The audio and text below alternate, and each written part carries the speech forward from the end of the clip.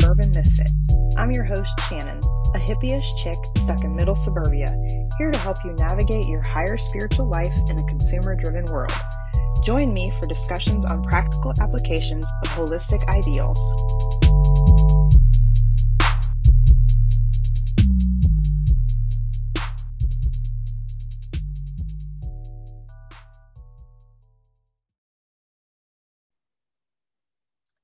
Hey, all my misfits. My name is Shannon, and I'm your host here on the Suburban Misfit. And today I have a very special guest with me. It is my nephew, Troy Thompson, and he is here with me today to talk about some of the things that are going on with the George Floyd protesting, as well as the racial inequality that is so profound here in our country. Troy, thanks for joining me. Oh, thanks for having me. Thank you. How are you today? I'm doing well. Just got my day started, and I'm happy to be on with you. How about yourself? Yeah, me too. Thank you. I'm good. I'm so glad you're here with me today because I definitely wanted to get your perspective and just let you speak. So, Indeed. Where would you like Thank to you. start? I know this is a heavy issue, and It is, and first I'd like to say that we could sit here for 20 hours and barely scratch the surface on this entire subject. So I'm sure we won't get all the way through it within an hour, but that's what I like to say. You can't fix hundreds of years of a problem with a 5-minute solution, or in this case, a 1-hour solution. So, I just like to say that, everybody wants to just use just a broad stroke or like a one slice fix all kind of approach. And that's really not it. There's so much to deal with. There's so many things that are wrong. And that's what we're seeing right now. We're seeing, as Malcolm X once said, the chickens coming home to roost. It was very controversial when he said that, but it was a lot of facts to it.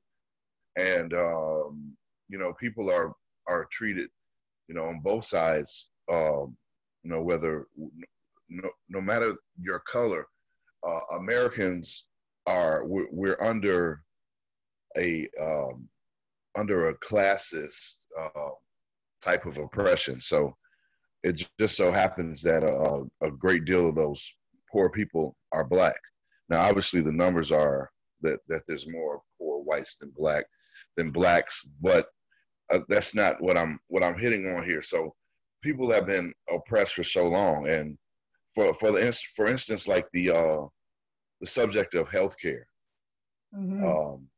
If you're rich, you have healthcare, so you're not worried about healthcare. If you're poor, you either have mediocre health care or none at all. So you have acute care at the emergency room, and that's about as far as it goes, and some countries don't have that. So they tell us that we should be happy that we even have that. But a lot of the problems that we have in America are problems of class and and class discrimination, and it's a fight over resources, which goes back to the beginning of time. That people, when people feel that they're not getting what they deserve, you could take just a watering hole, for instance. If somebody gets blocked from that watering hole to get fresh, clean water, they might sneak around for a while and try to get some water out. They might pray about it. They might write a song about how thirsty they are, but eventually they're going to knock the person over the head that's stopping them from getting the water. So what I'm saying is, right now, a lot of looting, rioting, in very small towns, even in Illinois around, because I'm just south of Chicago here. What I'm saying is that a lot of the people that are looting and rioting aren't doing it in the name of Ahmaud Arbery or the brother George Floyd who was murdered. They're doing it because it's an opportunity and they are just pissed off. And they're like, okay, if somebody else is doing it, I'm going to go get it too. So there's a lot of disorganization.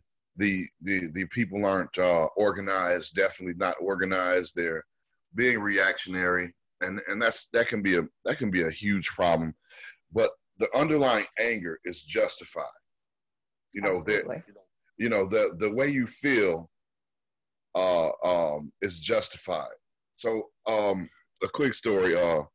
When I was a kid, I remember it like it was yesterday. I was sitting down at the table with my family, and we were eating chicken with mashed potatoes and peas. And I'm sitting at the table, and all the food got served. I looked over at my brother's plate, who was 4 years older than me. Maybe he was 9 and I was 5 or something like that. And I noticed that he had more peas than me. So I said, why does he have more peas than me? And then my father, very calmly, as I remember it, said, if you want, when you finish those and you can have some more. I couldn't do it. I just started bawling, crying, because I couldn't stand to see him have more peas than me. Yeah. So I feel like that's kind of the thing in America, that people are angry because other people have more peas than them. And they feel like they're working just as hard to get those peas. They're working just as hard, yes, to get those peas. Thank you. And it's like they tell you, work hard, keep your head down, save some money, and eventually you'll be rich. That's just like the biggest lie there is, Even if you saved, if you're making $30,000 a year, even if you save a half of your income, that's only $15,000 a year. In 10 years, you're still not rich. You got $150,000, which is great. I'd be very impressed if somebody did that. But typically, you're spending more than 100% of your income just on getting by, and even if that's 50,000 or 75,000, whatever your combined household income might be, the average person is spending more than what their total income is. So you're supplementing with credit and borrowing money or government subsidies and things like that. So yeah. Right. Well, many of us don't even own what we have. Right. It's all borrowed on credit. Yeah, most definitely. Hey, can you tip your camera down just a little bit? Yeah, sure. Hold on. So I can see you. There you go. Hold on.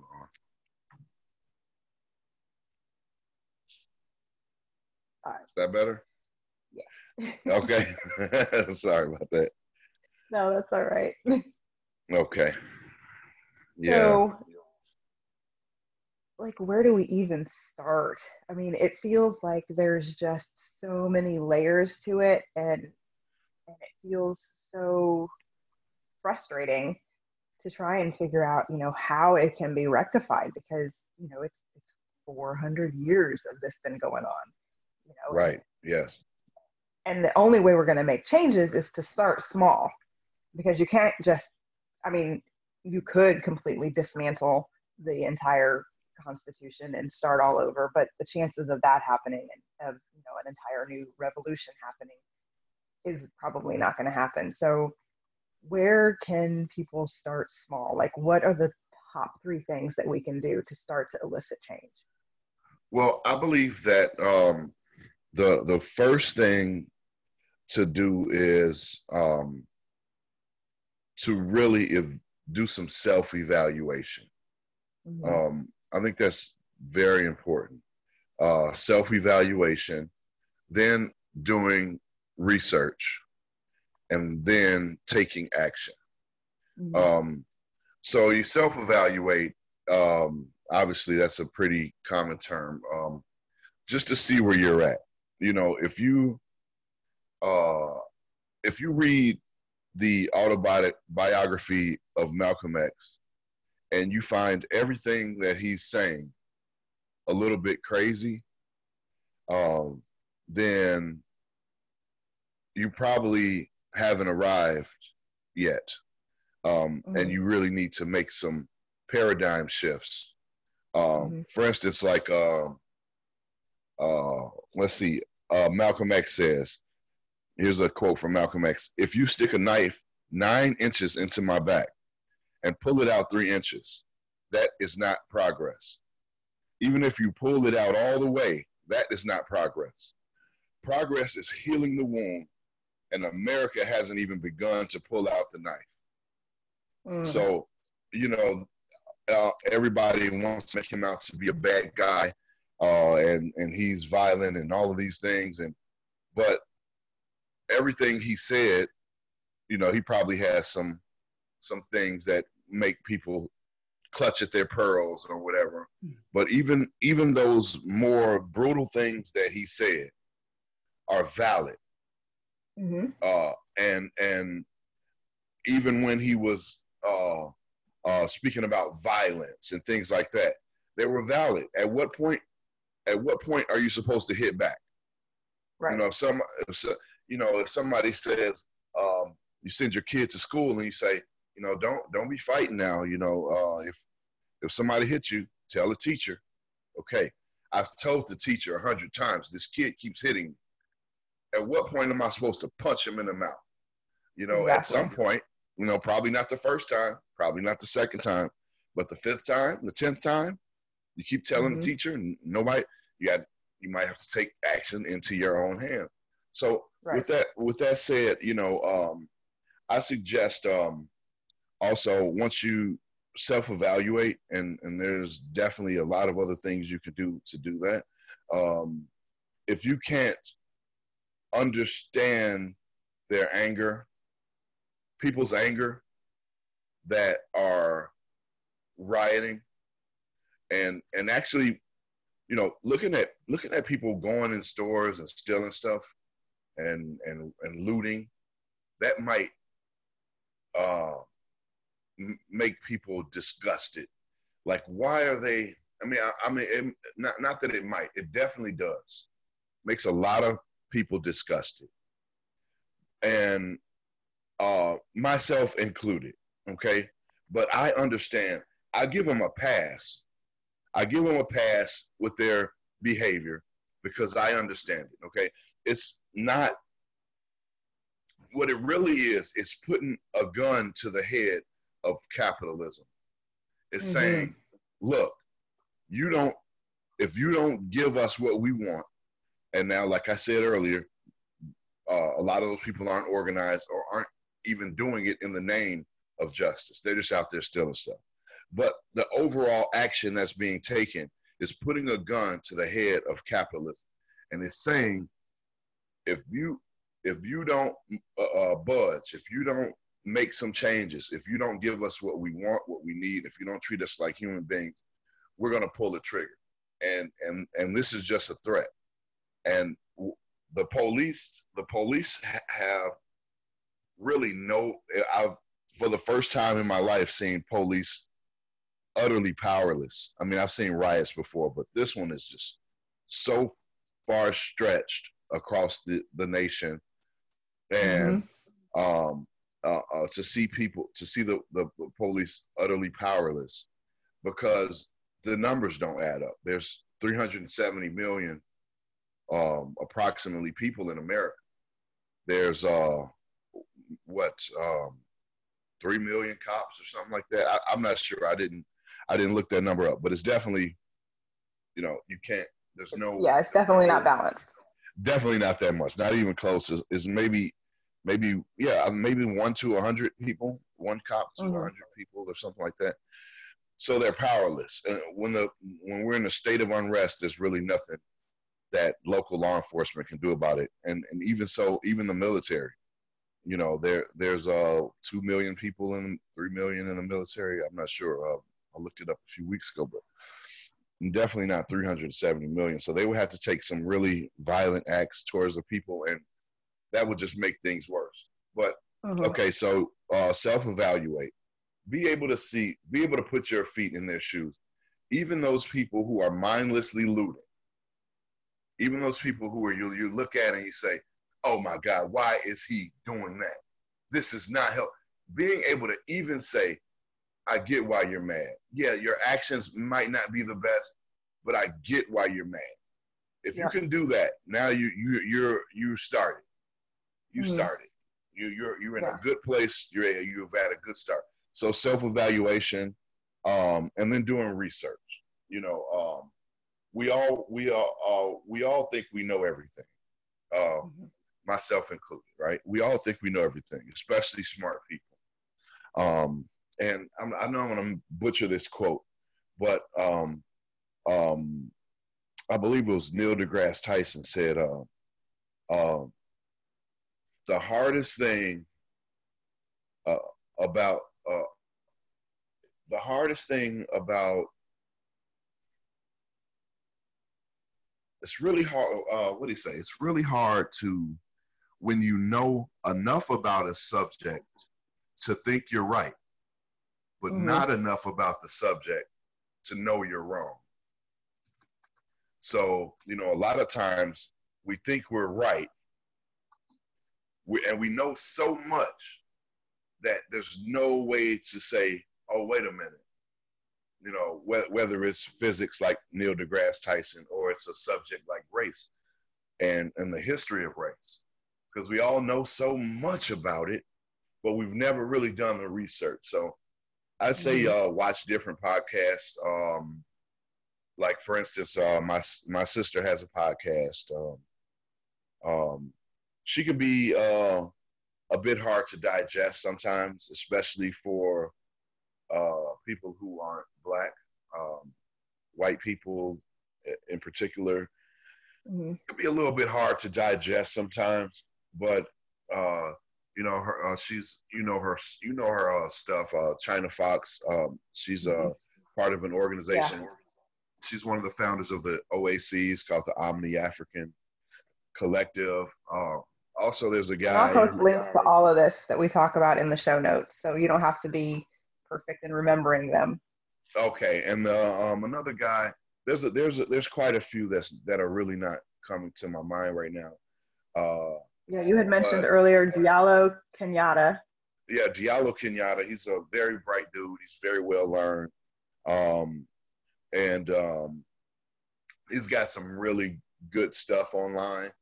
Um, um, so doing the research, reading the books, read Mm-hmm. the autobiography of Malcolm X, read read some Bobby E. Wright. He's a black psychologist who was very prominent in the late '60s and '70s. And one of the things that he taught, if I'm not mistaken, he introduced the idea of menticide, which is the destruction of a people's mind.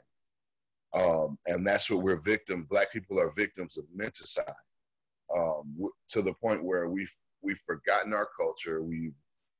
We're completely reprogrammed, and we're wondering why we're eating all the wrong foods. We're we're practicing things that have nothing to do with our culture, and we're Yeah. like, man, why are we crazy?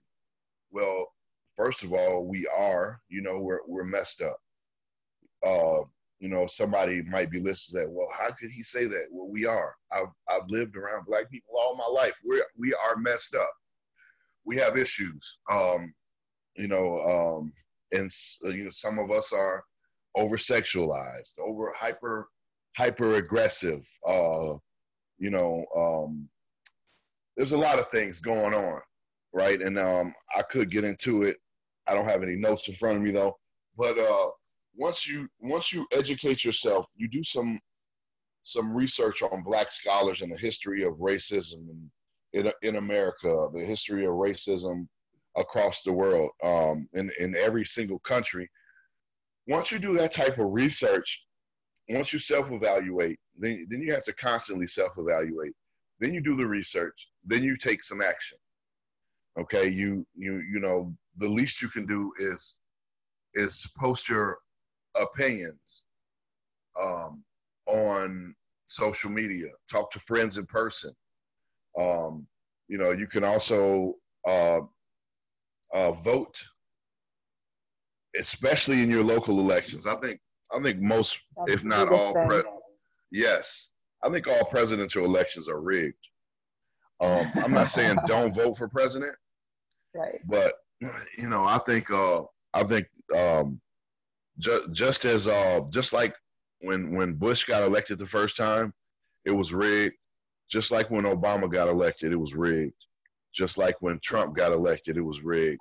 That's just the last three, right? So I just think local politics are a lot more important. So you want to affect change, you get those racists out of office. The people that are making. I saw this clip, and I wish I had looked this up. There was a guy, a black man, who had no priors, no prior arrest, no prior conviction, no criminal history. Is what the word I was looking for. He got caught with a certain amount of drugs. And then there was a white dude got caught with a similar amount of drugs. Same classification, same crime. They went into the same court the same day, several hours apart. One guy got 12 years. One guy got a year probation. And I'm thinking all across the board in every yes, single crime. right. So I couldn't really look into it. I guess I could have. All that type of stuff is public record.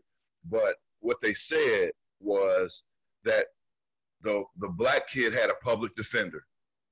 The white kid had a private lawyer, a big shot, high power lawyer. And that's the difference. Money. Can you afford a lawyer? Oh, no. Well, you get a worse sentence then. Bam, gavel, 12 years. Like, whoa, man, what's going on here? And we know it's about that. So take action. If you see stuff like that going on in your city, speak out about it. That judge shouldn't be sitting there anymore. And oftentimes it's not the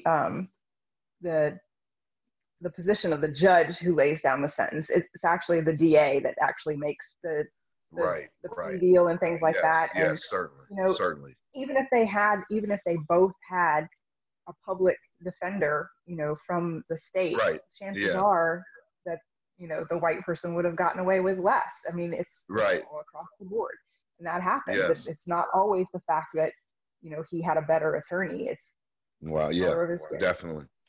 Yeah, definitely, and that's sad. That's really sad. But that's what we're dealing with. That's the kind of beast we're up against here, man. And but just take action, in your community. Also, I recently kind of had a paradigm shift about certain things. Like it really used to bother me, and it kind of still does, when I see a black kid with their pants hanging off their butt, right? But what I started doing, and I need to do it more consistently, was carrying a few belts in the car. If you offer one of those kids a belt, they're going to put it on.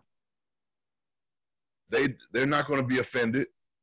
A lot of them are walking around holding their pants up because they don't have a damn belt. So I've given out dozens of belts, literally. I should have given out hundreds, because they don't have the proper fitting clothes. Now, mind you, some of them are like that style. They got it just hanging just perfect. But anyway, like we look at the way people look, and we judge them based on that, not just their skin color, their style of clothing, the way they wear their clothing, the things that they do.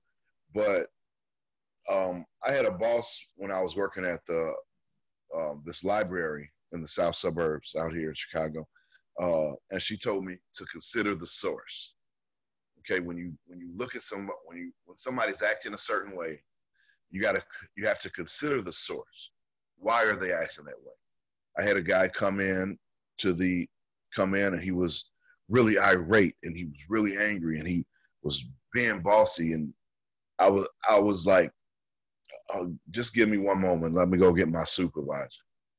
She came out and she talked to him. After she finished talking him down, she told me, hey, his wife just died.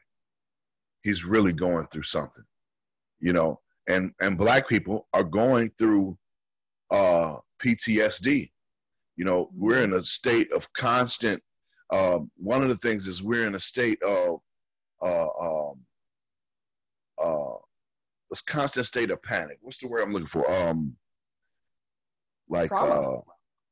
Yes, trauma, and we have a scarcity mindset. So it's like, you know, and where's my next meal coming from? Not even so literally, because the food stamp program here in America, yes, but literally, right? So, you know, it's like, and then we see people with so much, you can drive 10 minutes from where I'm at and you're in a rich neighborhood. You know, drive back, you know, it's you're in the slums 10 minutes away, you know. And then that's not to knock anybody who's worked really hard to get where they are and who's climbed the ladder of capitalism and done everything right and gotten their education, because, you know, it's like they say, if you perform well in capitalism, you deserve to get rewarded. But I always say food is free. Everything that God wanted us to have already exists here on this earth. So anything else is just a social construct or social mores, man. And it's like, you beat down on somebody for not having money, fiat currency. And if you're, and you know, I have a college education. You know, I have tons of experience, ex-military. There's been times in my life when I've been looked at as as not worthy and looked at as somebody who was a vagrant or a miscreant. And I'm looking at it like, whoa, just because I don't have nice clothes on, I'm worthless, huh? You know, so, you know, that goes across the board. You see somebody who hasn't shaved, or maybe they smell bad, and you're like, oh, you're a horrible person. You know, I work with the organization that goes out and we feed the homeless. We offer them clothes. We have a nurse on. I drive a bus. We have a nurse on the bus. We have counselors on the bus, and we try to help people. And some of the people that I work with aren't the nicest to our clients, and that's the hardest part of my job, is to see them talk to those people not so nice. So we're out there every single day, and what I'm trying to show them through my action and the way I personally interact with those people is that just because you're in a bad situation doesn't mean you're a bad person. Right. You know, and I grew up in a house, my parents, and I think you know something about this kind of life, my parents were both addicted to drugs. So I learned firsthand that just because you're doing drugs, just because you're strung out, doesn't mean you're a bad person. My parents were loving. They were everything. And they eventually got off of the stuff. But I learned from watching my mom and my dad do drugs and then teach me math and feed me and teach me how to fix computers and sing to me. So I made that connection without even realizing it, that just because you're in a bad position, just because you're at the bottom, doesn't mean you're not trying, right? So I guess I'm trying to tie that into the taking action part and self-evaluating also, is that just because you see these people out there rioting and looting doesn't mean they're bad people. Right. um, it's a bit of opportunism. It's a bit of anger, a lot of anger, but they're not bad people. You know, you probably got preachers and everything out there stealing bottles of Hennessy. Exactly. And I mean, you tried the peaceful route. Right. And everybody, bashed Colin Kaepernick for, Right. that. And he wasn't being patriotic. Right. And, I think we are spoon-fed our history in school, and we take that as gospel. And we don't realize that, you can't you can't study the entire history in a small school year, first of all. So yes, it has to be condensed. And second of all, it's whitewashed. Yes. The Bible's whitewashed. Definitely. Whitewashed. It's all in the favor of certain people, and it's just so frustrating. So we have to do a lot of research. We can't take what we learned in school and just run with it. That's it. Yeah, that's it. I know it all. I got it. All right. Right. Yeah, I passed the test. I'm good. I got an A in that class. Right. Yes. I know all about American history. Right. Exactly. Right. Yeah. I learned about Martin Luther King. I know everything about Black people. Exactly. Right. It was Dr. King and it was Malcolm X. That's it. And the thing is, I have two teenagers, and, helping them do their homework in school, there's so much spent on, like Revolutionary War and the Civil War, but not even the underlying things of the Civil War. It's like, oh, the Civil War, yeah, we freed the slaves. We're good. We won. That's it. Boom. That's it. But, there's so little spent on how the slaves even got here. The miniseries Roots is what, 8 hours long, 10 hours long? Right. Watch that. And that's it. Watch oh my that. goodness. Man, I found that when I was a kid, I didn't realize it, but they set us down. I was in third grade and had us watch Roots. Now the teachers that did it and the principal, I believe in my heart, they had every good intention by showing us that. And they were trying to educate us on some of our history. But it begins to paint our history with a broad stroke. And it insinuates that that's where our history starts at. Right. At slavery. And then most people don't even look back beyond that, especially Black people. There's become this divide between Black Americans and Blacks all over the world. If you call a Nigerian Black, he might say, I'm not Black, I'm Nigerian. So it's like we don't even feel like we're related. And now I obviously have like but isn't that a good thing? That they're not trying to divide? I mean, it's almost like going to Europe and, me meeting somebody of the same skin tone as me, and I'm saying, oh, I'm Italian, and they say, oh, well, I'm Scottish. It's not like I'm white, you're white. Right. I could see that. Well, I think the problem is not a Nigerian being proud of being Nigerian. I think the problem is more so Black people in America, Black Americans, just to use the term that's most accepted, don't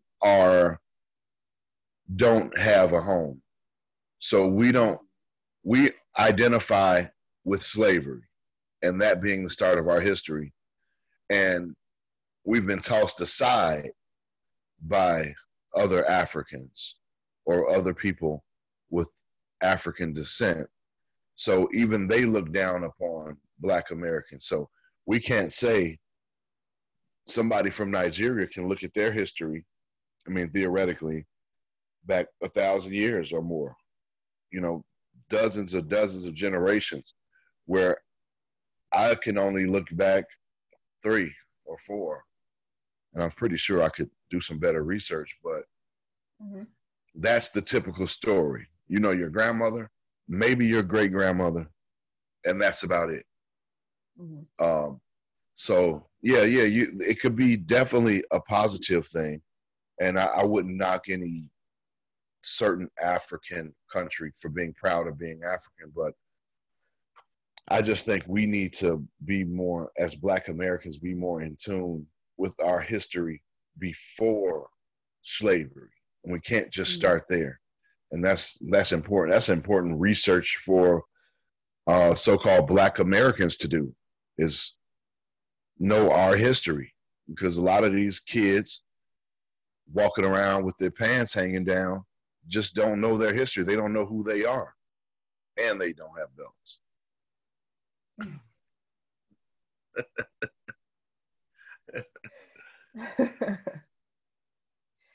So can you touch on the issue of white savior versus white ally, and how we as people who identify as white, or everybody actually, can navigate through that and not be offensive, and, you know, be an ally without trying to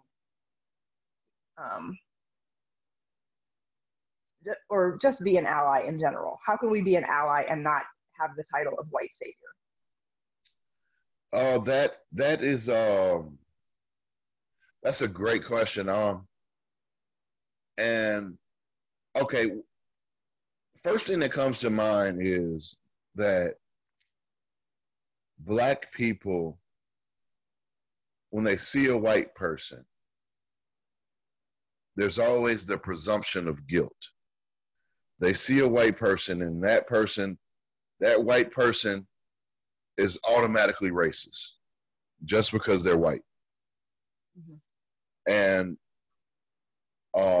even if they're trying to help, even if they're saying all the right things, there's going to be this air of, you're saying all the right things, but you don't know my struggle. You don't know what's going on.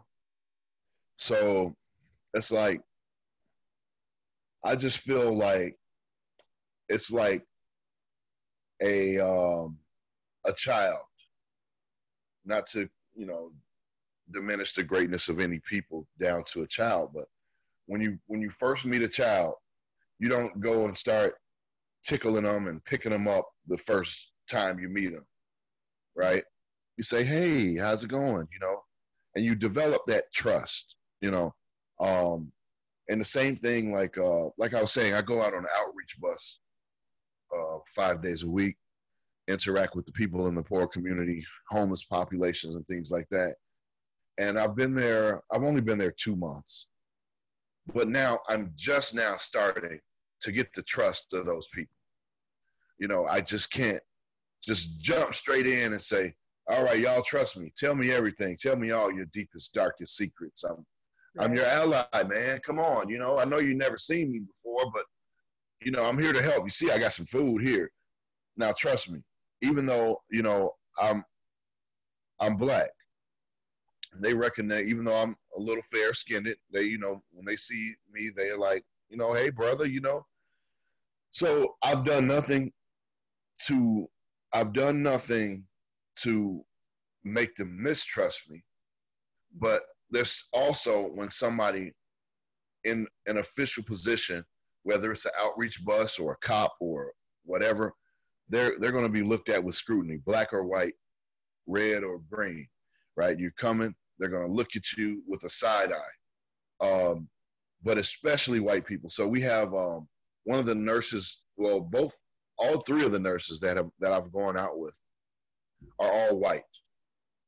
So we're coming during COVID-19, coming to their community, administering medicine and handing out food, right? a lot of people are very skeptical of that. Mm-hmm. They're like, okay, and then you got this white nurse on here. Is this Tuskegee all over again? Right. What are y'all trying to give us? It's like, Mm-hmm. are y'all doing COVID tests? I'm like, no, we're not doing any COVID tests.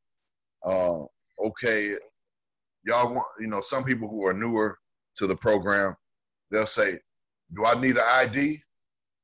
Because they don't want to go through it. They don't want to give you their information. Okay. I could just get some. It's free. Okay, I don't need an ID. All right, I'll take it. Because they're skeptical. And like you said, we're going through PTSD. So we're dealing with that mistrust, and we're dealing with fear, even though I've never heard a black man say he was afraid. Nobody that, I really cannot remember in my entire life hearing a black man say, I'm scared. Because there's this pride thing, right? It might just be a machismo, it might be a crawl across the board that men in general are, but there's that fear. We have fear too. We're afraid of the police. People, instead of saying, I'm afraid, they'll say, yeah, I was a little nervous, you know what I'm saying? But I wasn't scared, right? Everything's all good, baby. But he had a gun to your head. I still wasn't scared. I was sweating and shaking, but I wasn't scared, right? so yeah, but we have that angst, that and then there's a resentment towards white people. So a lot of black people, and I went through it in my youth, I assumed, and I was told, that white people don't love me. They don't care about me. So I had to go out there and meet some white people. So I could say, wait a minute, man, this guy's not so bad, right? And especially a lot of the youth haven't done that. They might have had a teacher here or there that they liked that was white, but they probably never met a police officer that they liked that was white. So you still have that skepticism, and it's a foreign. White people are foreign to us, and I think that's for both sides. You've seen the movies, white people have seen the movies, they've seen the news clips, they've read the stories, they've heard the stories, but have you ever slept in a black person's house? Have you ever been to the cookout? Have you, been around black people outside of work in any form or fashion? And I believe the answer to that would be some yes, but many of them no. I have a black friend, I have a black coworker. No, that's not enough. Watching what's that, Tyler Perry movies does not give you a clear representation of what black people are and who we are. Yeah, so and even for myself, my dad is your grandfather. Yes. But the way that we both grew up is worlds apart. Absolutely. By the time I came along, and by the time my dad came into my dad got to be in my family. Yeah. Or created my family. I'm not sure how to word it.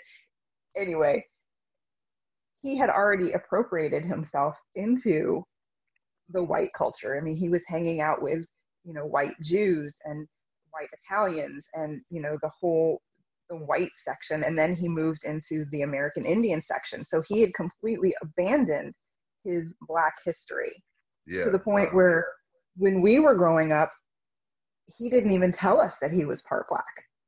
Wow. He said, oh, amazing. My mom was a dark-skinned Indian, and I don't know who my dad was. But then when we did research, we researched it, and it was like, no, you were Black. So, we didn't even get to grow up with any of that culture. And, the way we grew up is he completely denied his his history and his background and his ancestry Wow. until my brother and I started doing research for it. So, we don't even have that commonality. Right. And that's it. And I believe he did that for a good reason. I think it's Mm-hmm. I think it's shameful that he did it, but Yeah. he got rewarded. He Mm-hmm. got rewarded for that. Well, he saw Um, an opportunity and saw that if he claimed that he was American Indian, he might get more disability because he kept getting shut down as a black man, being in the army, having shrapnel in his back, having war injuries from Korea. They kept shutting him down and he kept getting put on the bottom of the list. So he said, well, you know what? I'm light enough that I can probably pass for an American Indian. Let me change my heritage and see if I can move on up. mm, yeah, with having that shrapnel in his back too, and that probably I mean, I'm almost certain that that led to his opioid addiction and his drug addiction. You know, Absolutely. you start off just Absolutely, taking it it for did. pain, Mm-hmm. and you end Yeah, up just taking it just to feel normal. exactly. Yeah, I Yeah, mean, my biggest memories of him were, him laying on the couch all the time. yeah, So, yeah, but yeah. yeah, there's such a huge disparity between, you know, the cultures, and we just have to figure out how to close that divide. Yes, I agree. And familiarizing yourself with both sides would help doing that. And like I said, there's really not a lot I mean, like I said, we could talk for 10 hours about it. Mm-hmm. And well, there's another thing. Um, you should, like I said, do research Mm-hmm. and look into those black scholars, because I might know a little bit, and I know mostly my experience. I've done some research, but there are so many phenomenal black historians, and black organizations, and I'm not talking about the whitewashed NAACP, even though they do some good, but like a lot of new organizations that are springing up. I only feel comfortable talking about my sister's organization, whereas she might be a little brash sometimes, and hard to digest, especially for white people. Mm-hmm. Um, she has the right mindset and the right intentions for black people all across the Mm-hmm. world, not just black Americans. She Right. wants equality. She wants us to, and that being said, her her fiance Christopher Marshall is a real scholar. He's Mm-hmm. he's got so many books that sometimes he'll read a book in one day. Sometimes it'll take him 4 years to read a book because he just needs to digest that first half. But and that's the kind of scholar he is. So you definitely want to be in tune with those type of scholars. Find your own. Um, take my suggestion, but maybe you need something a little more palatable. So just find that it for you and familiarize yourself with the more educated people, um, who aren't just speaking out of anger, they're speaking out of facts. And Mm-hmm. emotions are important, but you want to have balance. So your emotions should be backed with facts, and your facts should be rooted in the right types of emotions. Um, I have a quote from Malcolm X here. Mm-hmm. Uh, when you live in a poor neighborhood, you are living in an area where you have poor schools. When you have poor schools, you have poor teachers. When you have poor teachers, you get a poor education. When you get a poor education, you can only work in a poor paying job. And that poor paying job enables you to live again in a poor neighborhood. So it's a very vicious cycle. you Absolutely. know, and I was just talking to one of my coworkers, and we said a good start, and I kind of hinted on it earlier. A good start would be free healthcare for all Mm-hmm. and fair schools for all. because right now, like Malcolm X said, if you live 10 minutes away from here, your school has 10 times the amount of funding that my school here in Harvey, Illinois. So if you drive to Orland Park or Tinley Park, which is just 10 minutes west of here, right, you get a completely different education. That should be illegal. It should be illegal for them to have a middle school lacrosse team, and my kids can't even get books. It should be illegal. It should be a crime. So, and a lot of that comes from private donations and things like that. And I just believe and the tax dollars from that area, it's a higher income area. They receive more tax dollars. Therefore, their schools are better. That's a crime, So healthcare and schools, if we could do that, then we could talk about reparations. But they're not giving us reparations. Do the schools not do desegregation anymore, where they bus into different areas? There's a little bit of that. It's mostly,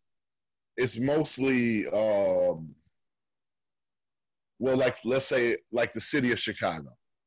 The city of Chicago, Chicago public school system does some of that. So you'll see some of those kids on the south side going to schools downtown and things like that. But as soon as you hit the suburbs, there's none of that. If you live in that area, you go to that public school. That's it, unless you have a different address. So if you live in Harvey, you go to a Harvey school. If you live in Tinley Park, 10 minutes down the road, or Orland Park or Schaumburg, you go to a Schaumburg school. So it's definitely some of that going on in Chicago, the city itself, and probably a lot of different cities around the country. But once you're in the suburbs of Chicago, you can't go to those schools. It's no way. And if you do, I just enrolled my son in a school in Tinley Park, and the process was relatively painless, but we were met with some skepticism when there's this new kid joining the Thompson household in Tinley Park. We got some side eyes. And, you guys all live in the same house, huh? Oh, it's a 2-family household. Yeah, why not? He did it. He owns a house in Tinley Park. Why can't I live with my brother and my kids go to your rich school? Exactly. And I know for Atlanta City schools here, there was a few years ago, they got in trouble for doctoring up test scores, because there's incentive. If you do better on test scores, your school will get more funding. So, these were in the poorer areas, and they doctored the test scores. They got caught. But, this is the kind of stuff that people have to resort to in order to be able to get books and funding for their schools, or otherwise they're going to just fall through the cracks. How do you stop that cycle? So it should be, because it should be straight across the board that all schools are taught the same. And they think that they are, but they really aren't. And I think that's why a lot of people are resorting to homeschooling, and they're resorting to online school, because at least in online school, you can live in the suburbs or you can live in the projects and you'll still get the same education. Yes. So, but yeah, people don't realize the things that have to be resorted to in order to try and level the playing field.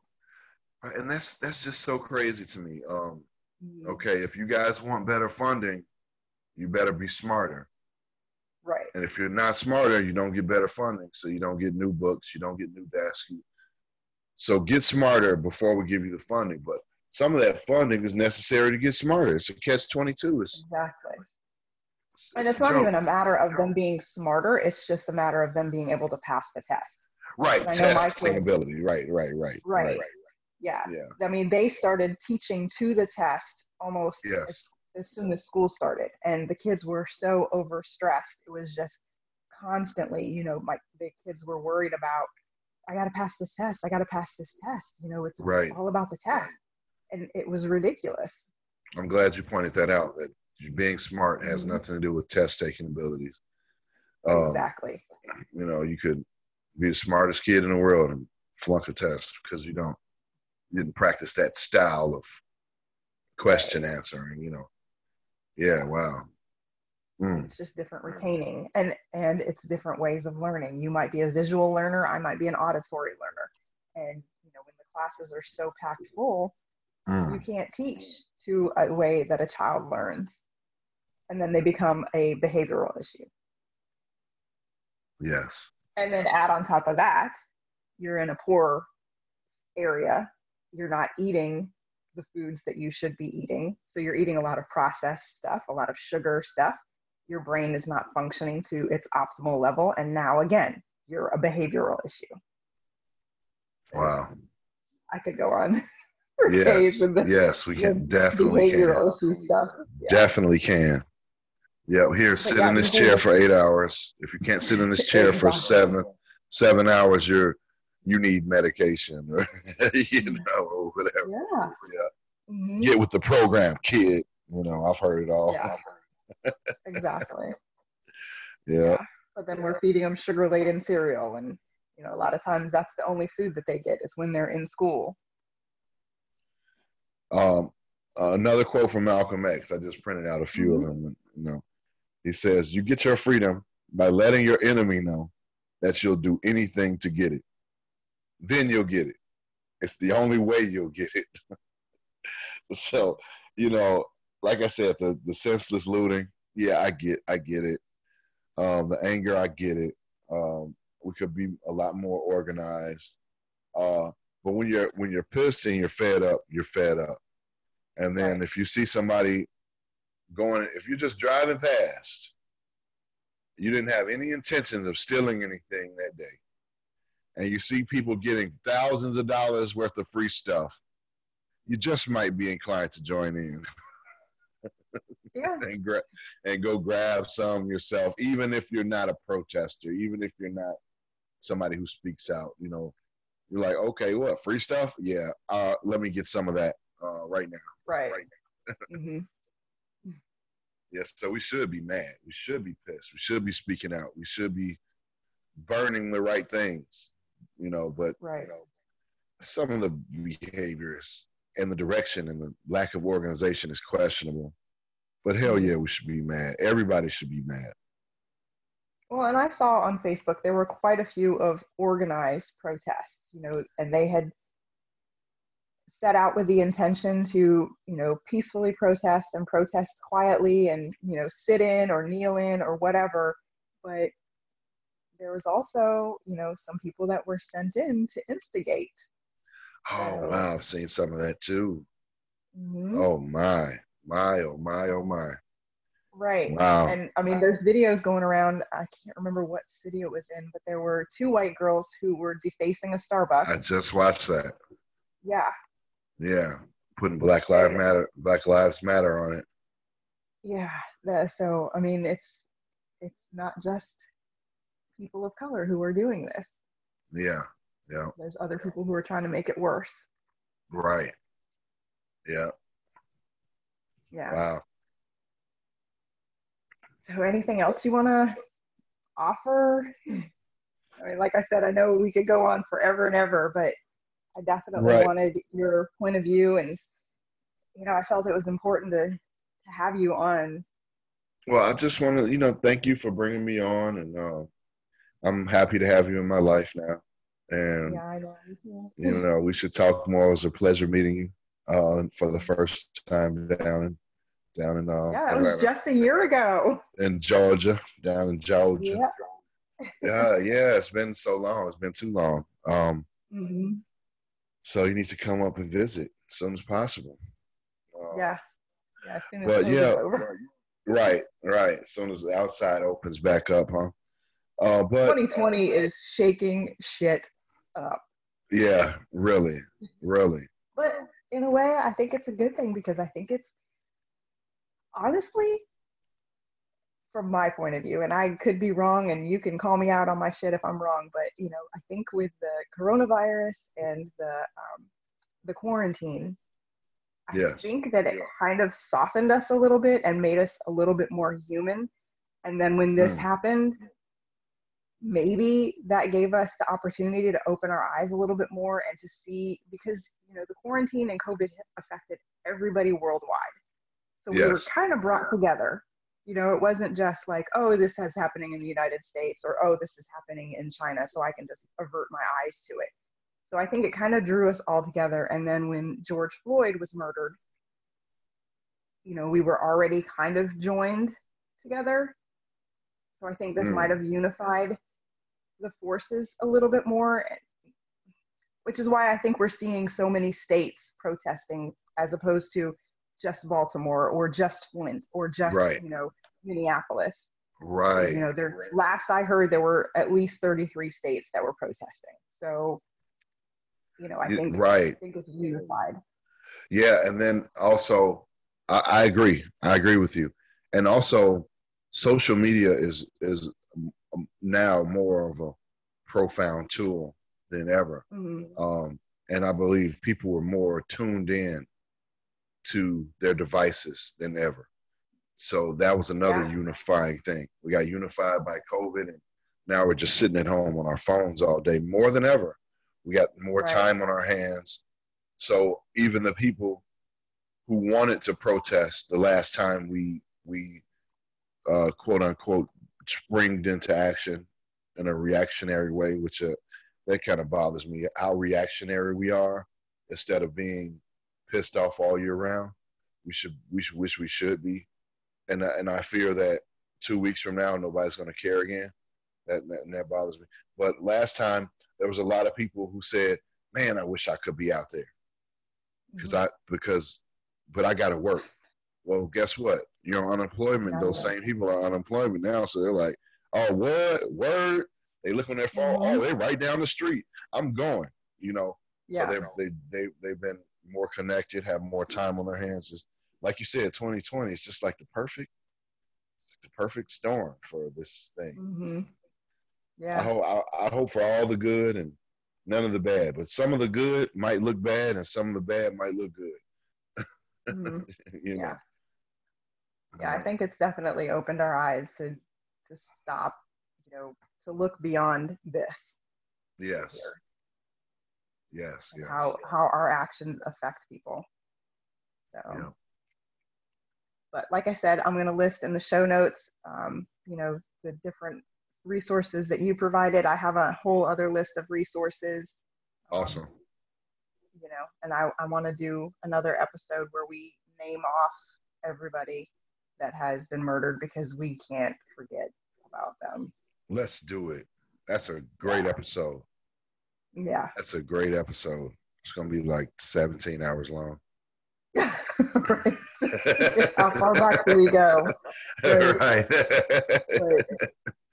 With social media, I think too, it makes everything so quick. It happens, and then it fizzles out, and we forget. We forgot about Ahmaud, we forgot about Eric Garner, we forgot about Michael Brown, and Botham Jean, and Breonna Taylor, and oh my goodness. Yeah, so they quickly fizzle out, and I think we need to keep them on the forefront of our mind until we can rectify. So absolutely. Yeah. Well, thank you so much. I'm so glad that you came on with me. Thank you for having me. Thank you. Oh goodness, this was good. Thank you. Yes. Stop recording. Okay.